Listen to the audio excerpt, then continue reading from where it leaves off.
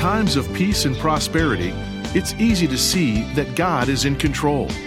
When life brings chaos and trouble, that's not so easy. Yet, it's just as important. Today, on Turning Point, Dr. David Jeremiah explains that often the best way to see God's faithfulness is to look behind you, at all the times He was by your side through trials. Here's David with the conclusion of his message, God has not forsaken you. And today we turn in our Bibles to a scripture in the Old Testament, Lamentations 3:22 and 23. It's the passage from which we get the great hymn, Great is Thy Faithfulness. You know, every marriage vow that is not kept, and every promise that is not fulfilled, and every debt that is not paid, and every promised prayer that is not prayed, all touch on the same issue of faithfulness.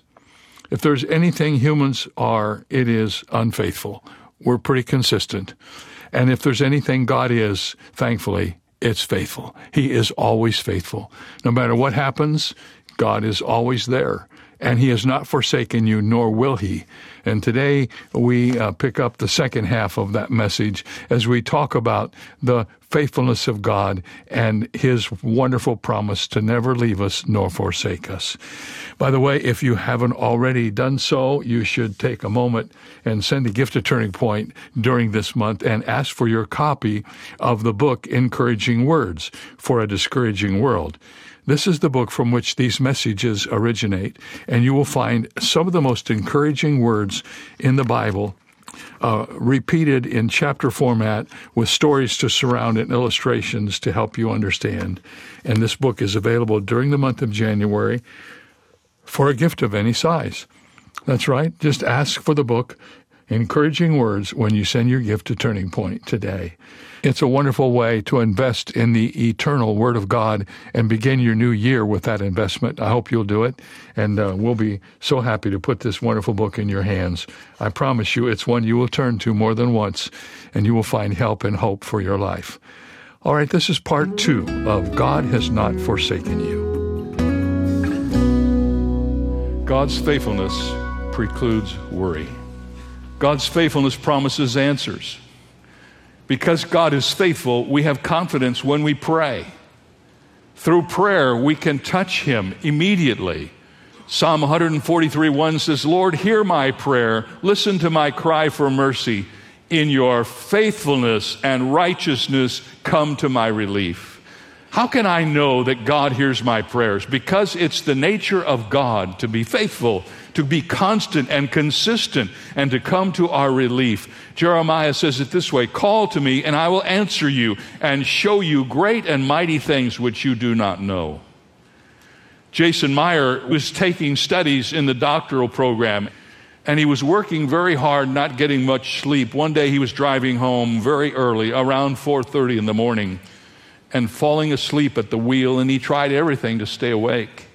He turned up the radio, he tried to sing real loud, he even slapped himself in the face, and the next thing he knew, he woke up in his driveway more than a little shaken because he had no idea how he got there.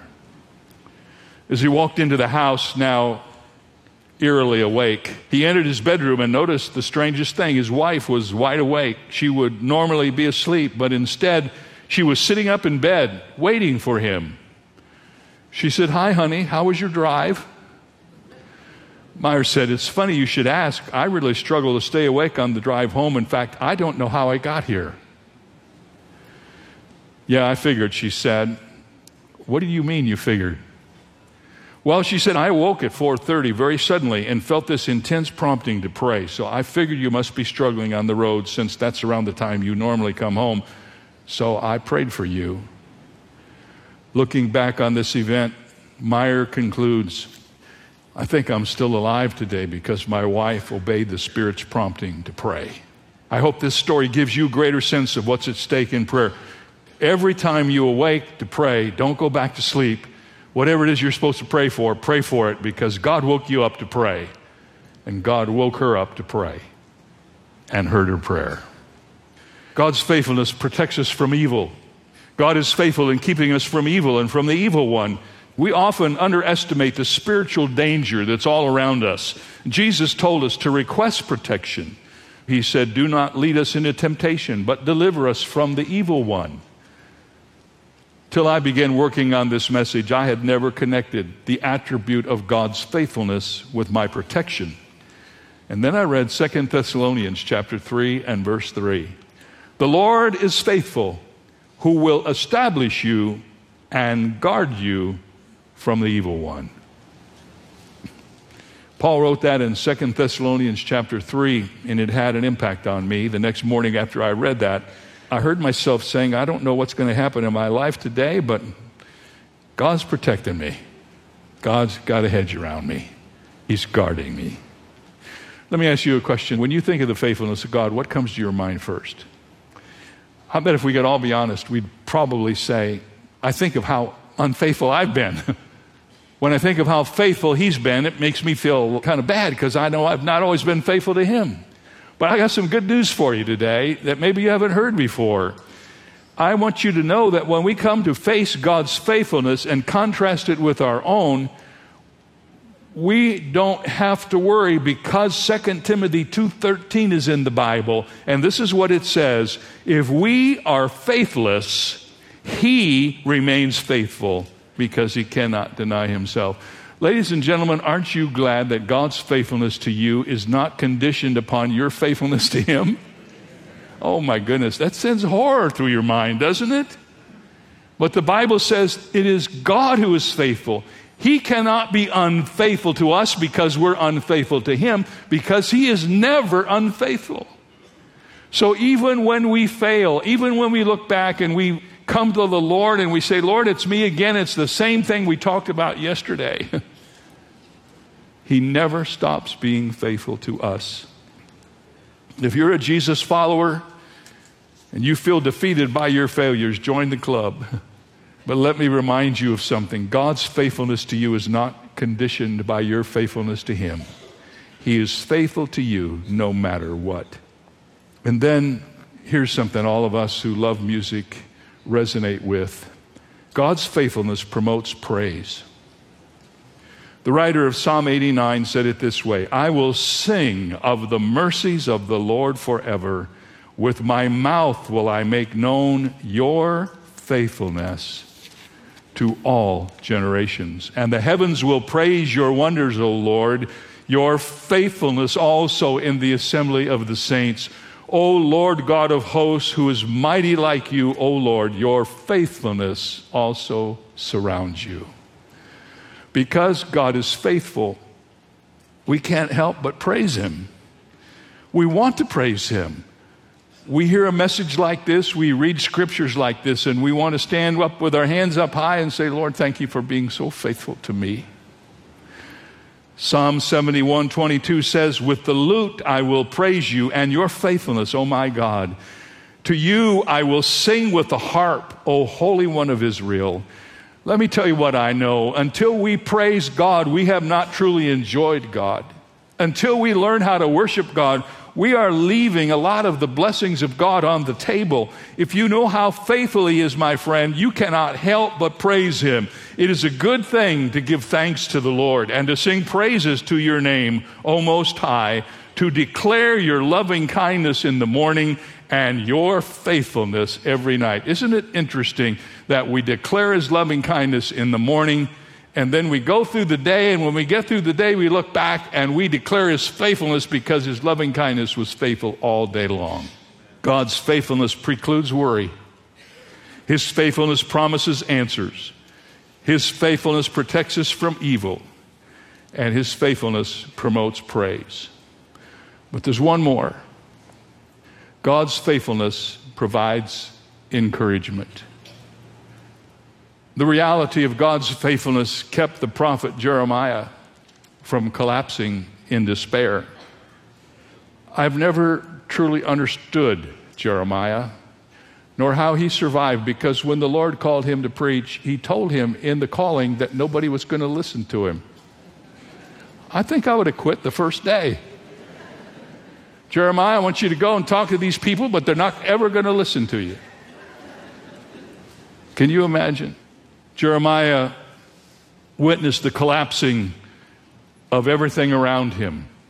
He wrote 2 books in the Bible, the book that bears his name and a shorter book that follows that like a postscript, the book of Lamentations. And the book of Lamentations is the saddest book in the Bible. The word lamentation means to lament, to mourn deeply, to be swallowed up in grief. Because of Lamentations, we sometimes call Jeremiah the weeping prophet. People have called me that because of my last name. Jeremiah had a reason for his laments. He served the Lord during the final tragic days of Judah and Jerusalem. Every king during that time was worse than the one before, and the godlessness of the age accelerated like a runaway train. Despite Jeremiah's earnest preaching and pleading, nobody listened to him. He was persecuted and abused and threatened with death. He was beaten and thrown into a miry pit. And when the Babylonians laid siege to the city of Jerusalem, Jeremiah faced a prolonged nightmare of food and water deprivation and thousands of people starving and disease rampant everywhere. And as he watched, the Babylonians breached the walls of the city and massacred the citizens and imprisoned the nobles and destroyed the city and burned the temple of the Lord to the ground. And according to tradition, somehow Jeremiah survived all of that, and he went to the Mount of Olives and sat there looking over the city in traumatized condition, in rags, and watched the city burn. And if you read the book of Lamentations, it opens with these words: "How lonely sits the city that was full of people. How like a widow is she, who was great among the nations. The princess among the provinces has become a slave. She weeps bitterly in the night. Her tears are on her cheeks. Among all her lovers, she has none to comfort her. All her friends have dealt treacherously with her. They have become her enemies." The Babylonian invasion and the exile of the survivors of Judah didn't simply represent the fall of a great nation. It seemed to call into question God's entire plan for humanity. The Lord had promised Abraham a great nation on a designated stretch of land, and out of that nation would come a Messiah who would solve all of the earth's problems and reign supreme from Jerusalem. And now there was no more Jerusalem. David's throne was toppled, and all hope seemed gone. Jeremiah was in anguish. He said, "Is it nothing to you, all you who pass by me? Behold and see if there is any sorrow like my sorrow, which has been brought on me, which the Lord has inflicted in the day of his fierce anger. For these things I weep, my eye overflows with water. Zion spreads out her hands, and no one comforts her." To Jeremiah, God's judgment did not simply fall on Jerusalem and Judah. It fell on him. He personalized the destruction of Jerusalem. He said, "I am the man who has seen affliction by the rod of his wrath. He has led me and made me walk in darkness and not in light. Surely he has turned his hand against me time and time throughout the day. God has aged my flesh and my skin and broken my bones. He has besieged me and surrounded me with bitterness and woe. He has hedged me in so that I cannot get out, and he has made my chain heavy. Even when I cry and shout, he shuts out my prayer." The more he wrote in the book of Lamentations, the more agitated he got as he saw the world around him crumble. He said, "He has broken my teeth with gravel. He has covered me with ashes. Lord, you have moved my soul far from peace. I have forgotten prosperity, and I said, my strength and my hope have perished from the Lord." But not quite. One thought breaks out like a bolt of lightning in a dark sky. There is one attribute of God that falls like the morning dew on Jeremiah's tortured brow. He writes, "This I recall to my mind. Therefore I have hope. Through the Lord's mercies we are not consumed, because his compassions fail not.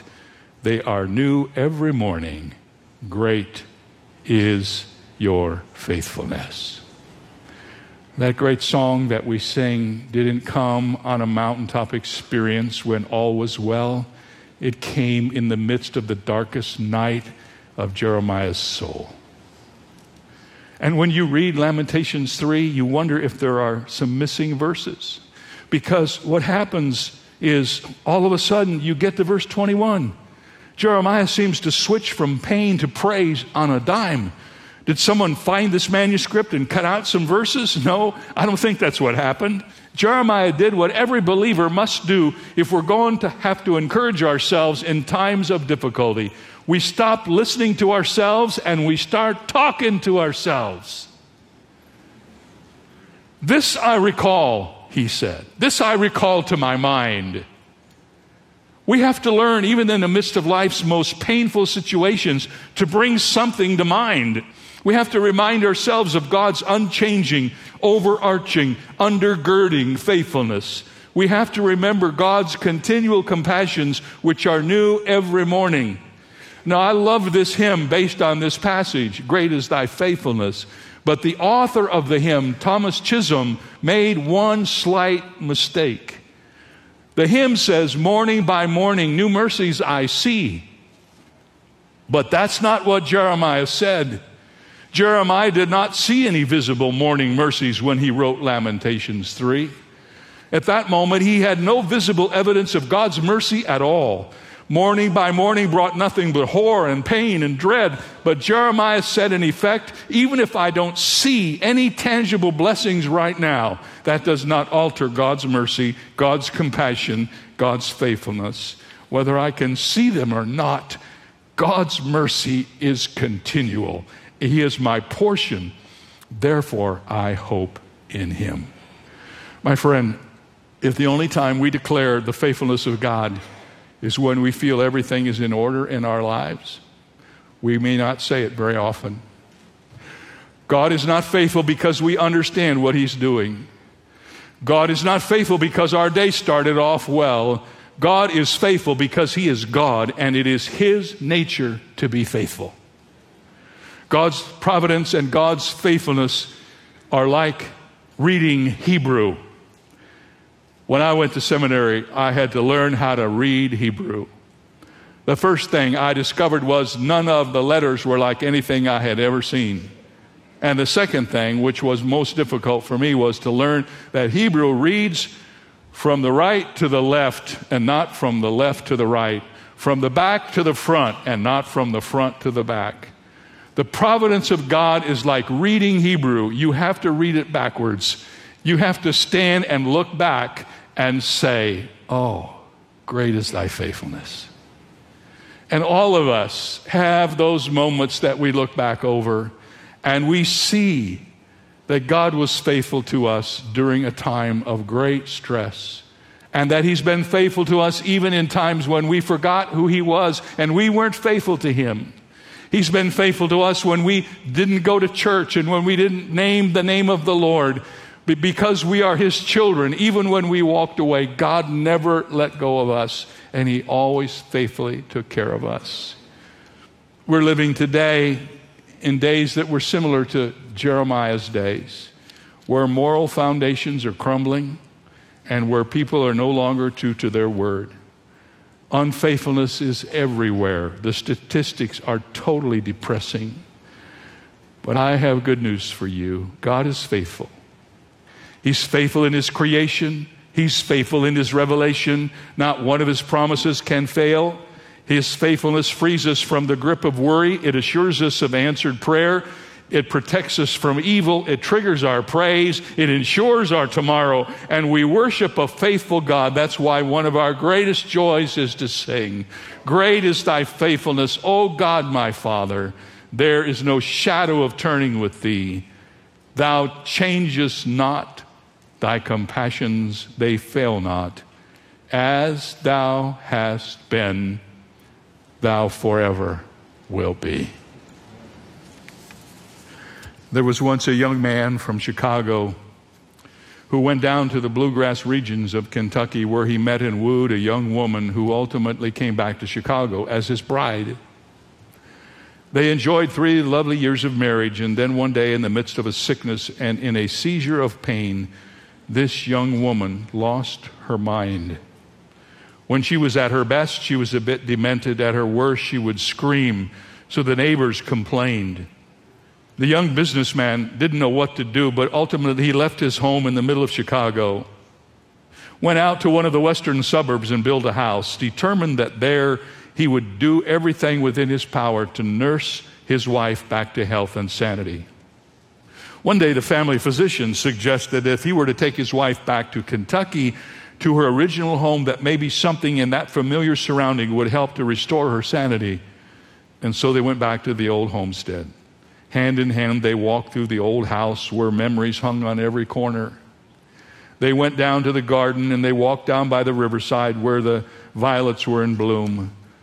But after several days, nothing seemed to be happening.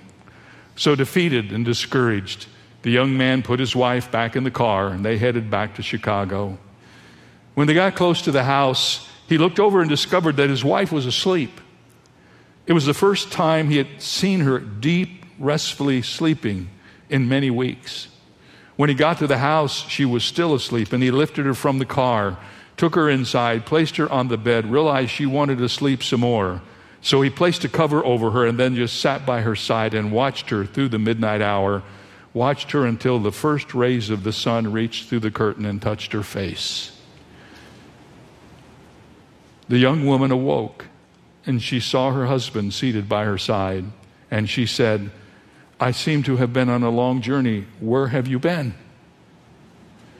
And that man, speaking out of days and weeks and months of patient waiting and watching, said, "My sweetheart, I've been right here waiting for you all the time."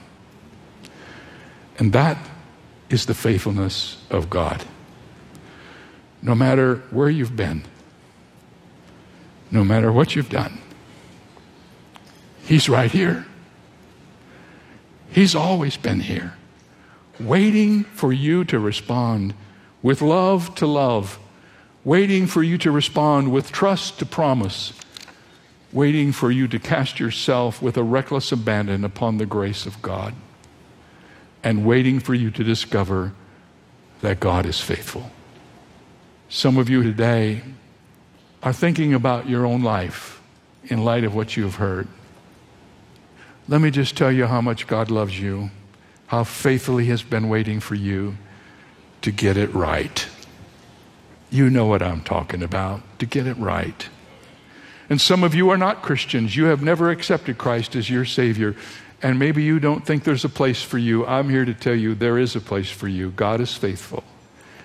And He gave everything so that you could spend eternity with Him. If you do not know the Lord Jesus Christ as your Savior, why would you not accept Him and grab hold of His faithfulness in your life? And if you're a Christian and you've gotten out of fellowship with God, God doesn't have to do anything different. It's you that have to make the move. God hasn't gone anywhere. He's been right there all the time. And He's just waiting for you.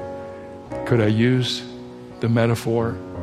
To wake up. Just waiting for you to wake up. Well, as we begin a new year, it's a wonderful thing to rest our hearts and our lives on these wonderful promises that God is with us. He is faithful. His faithfulness is great. He's never going to leave us. And He's promised us the last words He stated before going back to heaven, where I will be with you always, even unto the end of the age. He is promised to be near us and with us and never to forsake us. Tomorrow we're going to talk about God being near to you. What if God is so far away He can't help? But God is near. Psalm 46 is our text tomorrow. You can read it ahead of time, and it will help you as we study on the Wednesday edition of Turning Point. Don't forget to ask for your copy of Encouraging Words when you send your gift to Turning Point during the month of January. It's our resource for the month. It's a great book. It will help you stay focused in the new year. We'll see you next time right here. I'm David Jeremiah.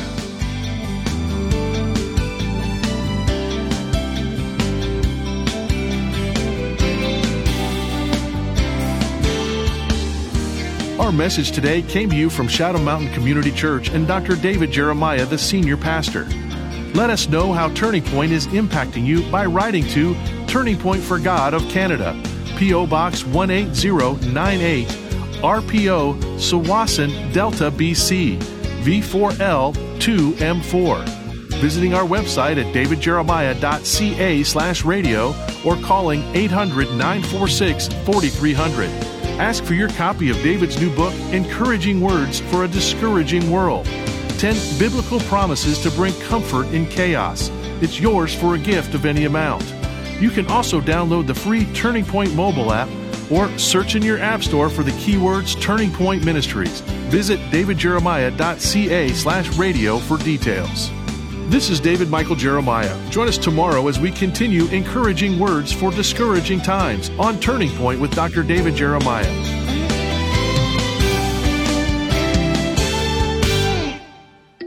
Turning Point presents the Jeremiah Study Bible, drawing on more than 40 years of study by Dr. David Jeremiah.